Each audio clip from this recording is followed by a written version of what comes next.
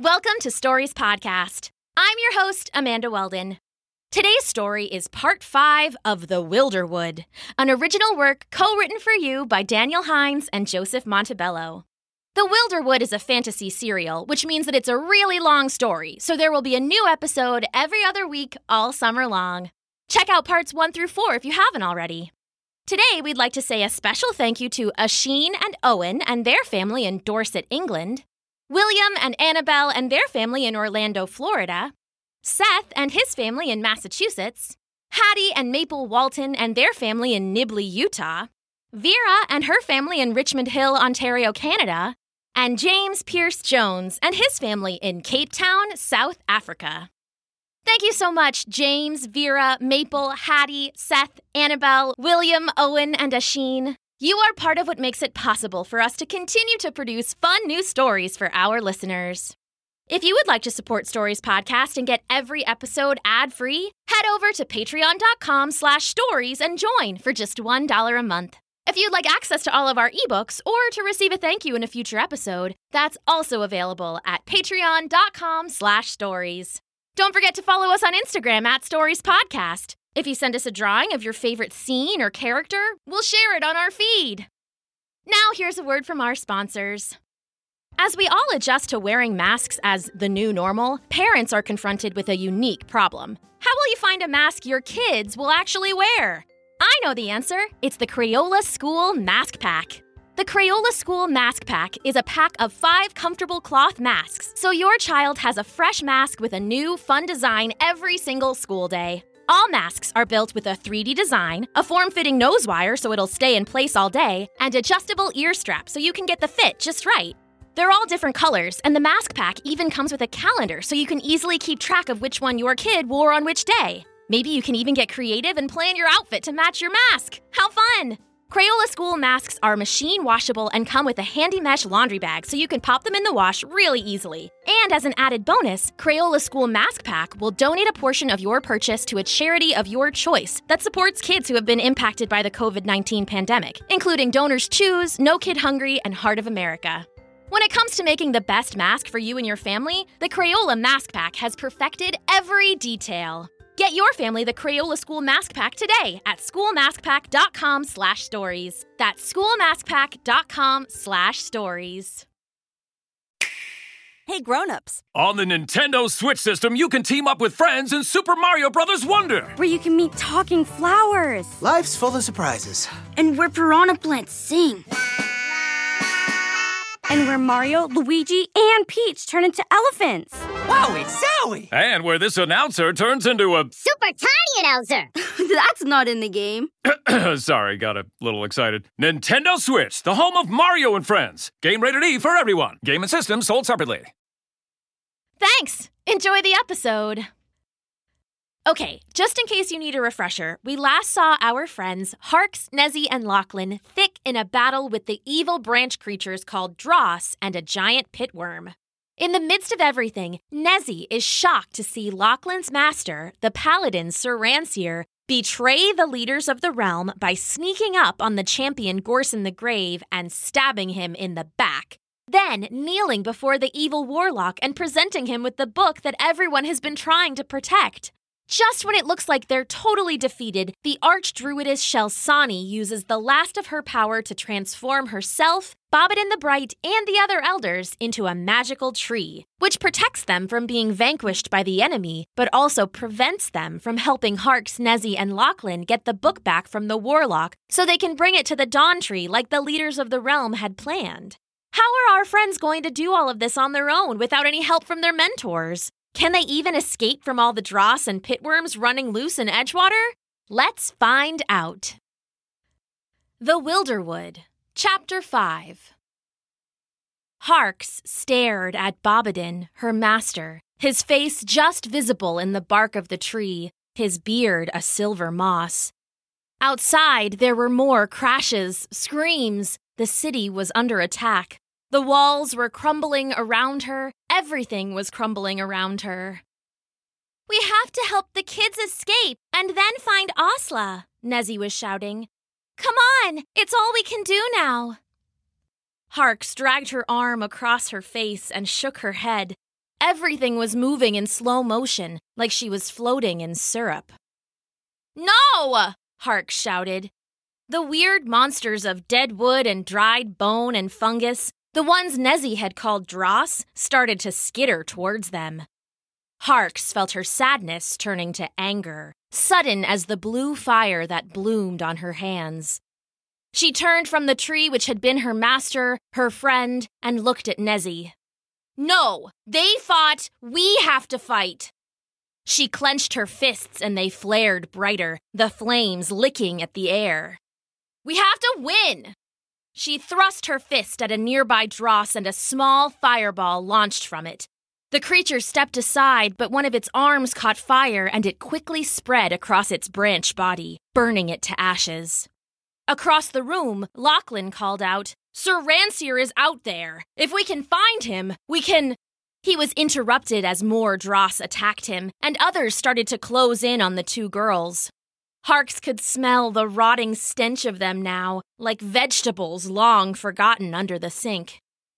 Lachlan bellowed and slashed with his sword, cutting a branch body in two, but then was forced to retreat, every stick he broke replaced by another and another. Harks watched him turn and stumble away, helpless before the endless tide of dross. The squire ran past the broken wall and out into the plaza. She thought about just letting him go, but Bobbidin would never forgive her. She'd get a lecture about the value of killing your enemies with kindness, as though fire weren't way faster. "Come on, Nezzy," she said, grabbing her stunned friend by the sleeve. Dross rained around them faster, and the tree that held the chamber was burning now, cinders raining down like orange fireflies, dying in the waters of the canals. "Let's follow Lachlan. He needs help, and we stand a better chance together." Nezzy nodded weakly, clutching the branch that had fallen off of Shelsani's staff. Harks let out a blast of fire in a wide, swirling cone. When she was little, someone had once asked her how she made her fire come out, and the question had been confusing. "Well, that's easy," she'd said to the horrified wizards in her piping little voice. "The hard part is keeping it in." She let it out now, and the cone was a roaring dragon of flame. Wizards studied for years to master magic, but sorcerers let it flow through them, canals in the river of raw arcane energy. Control could be a bit of an issue. The flames burned a dozen dross, but set fire to the remains of the council room. The ornate benches burst into bonfires, and the water started to bubble and thicken with ash. "Whoops," Hark said, and pulled Nezzy through the path her flames had cleared. They burst from the council chamber and ran into Lachlan, who looked so relieved to see them that Harks worried for a moment he'd try and hug her. Together, they pushed through the smoke, and when they reached the plaza, they stopped short. Out here, the battle still raged on. Pitworms, smaller than the one in the council but bigger than brass oaks, tore through buildings. Dross flowed in their wake. Harks noticed the dross killed all the plants in a circle around them when they formed. Whatever magic powered them, it was something dark and terribly unnatural. "This way," Nezzy said, coming back to her senses. "The little ones." Harks saw Frosker guards.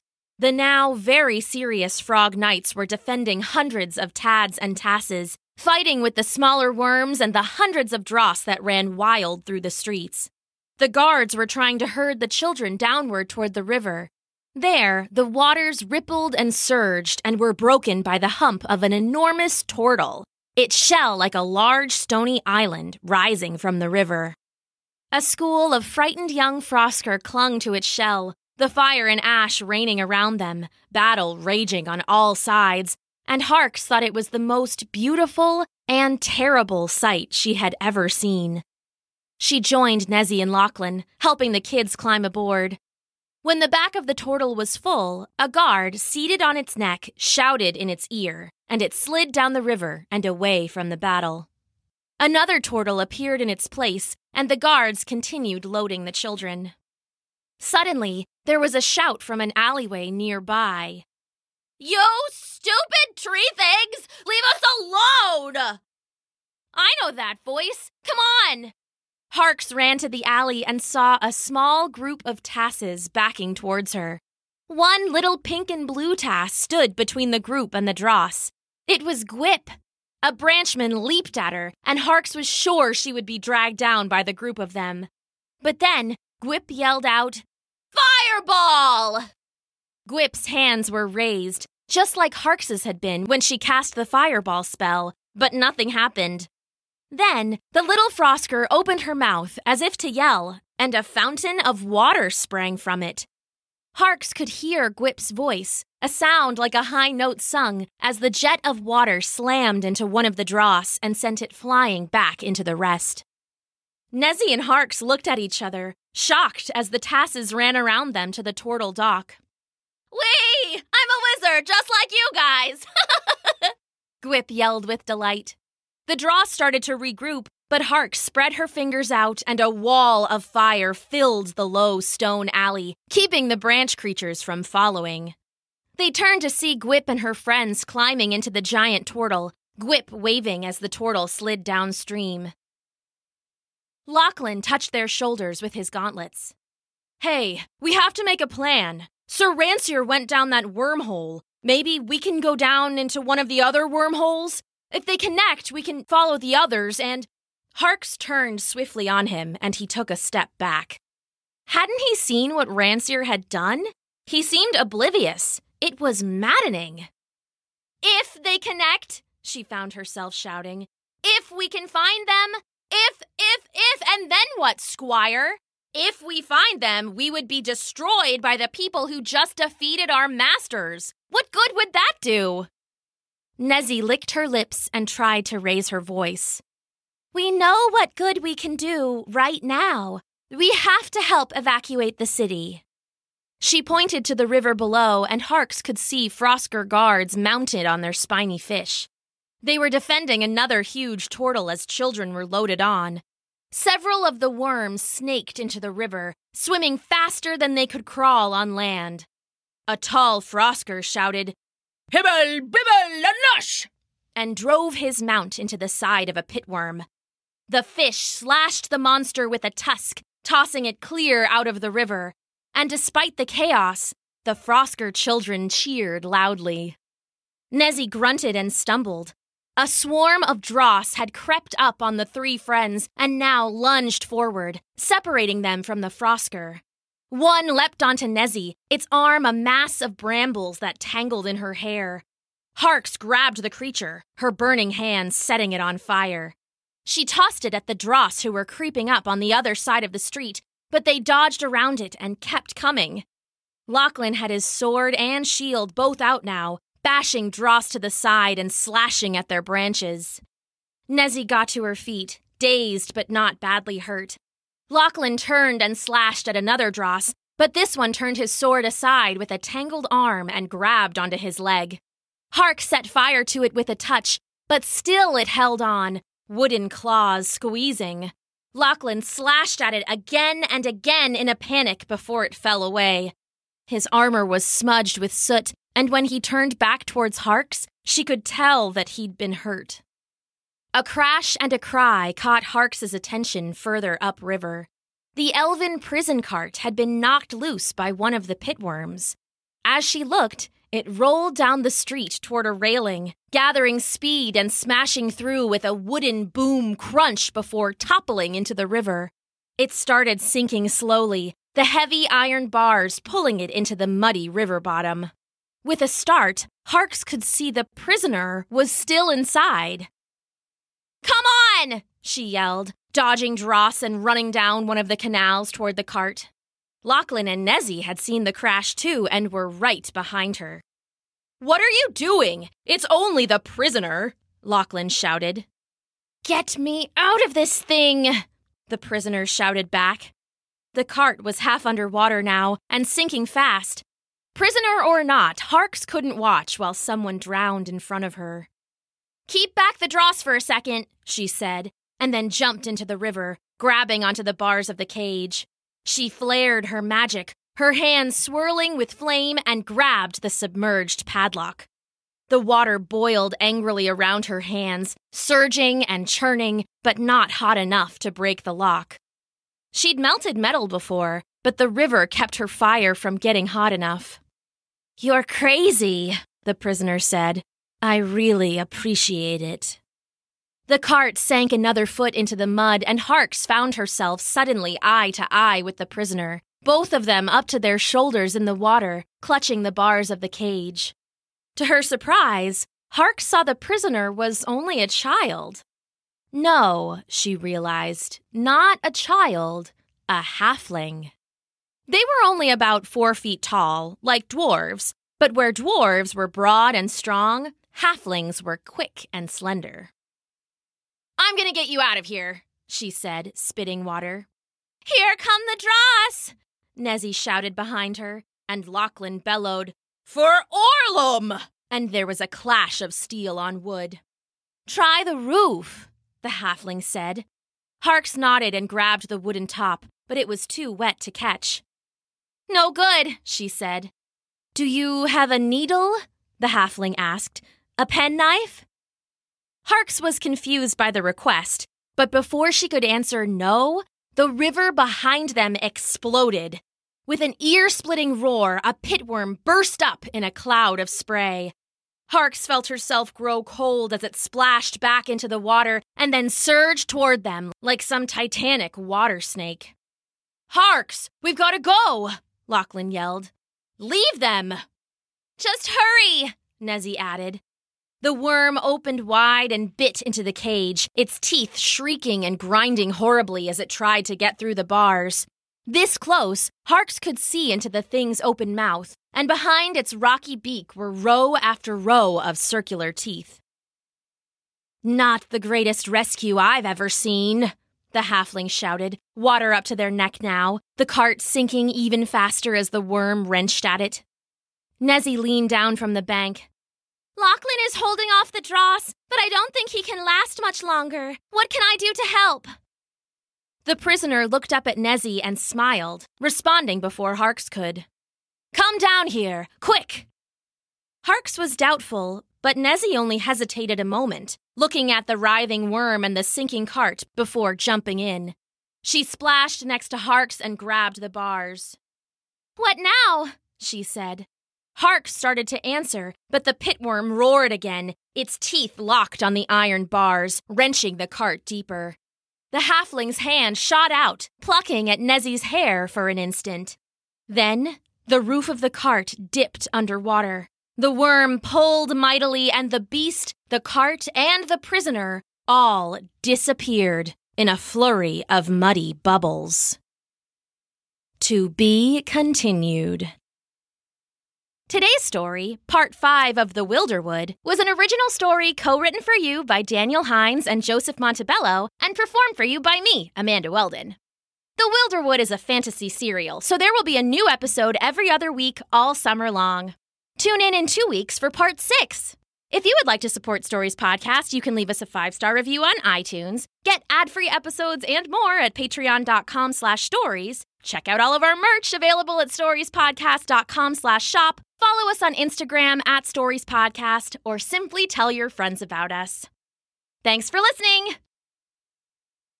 Hey, Prime members! You can listen to Stories Podcast ad-free on Amazon Music. Download the Amazon Music app today! Or you can listen early and ad-free with Wondery Plus Kids in Apple Podcasts. Grown-ups, before you go, tell us about yourself by completing a short survey at Wondery.com/survey.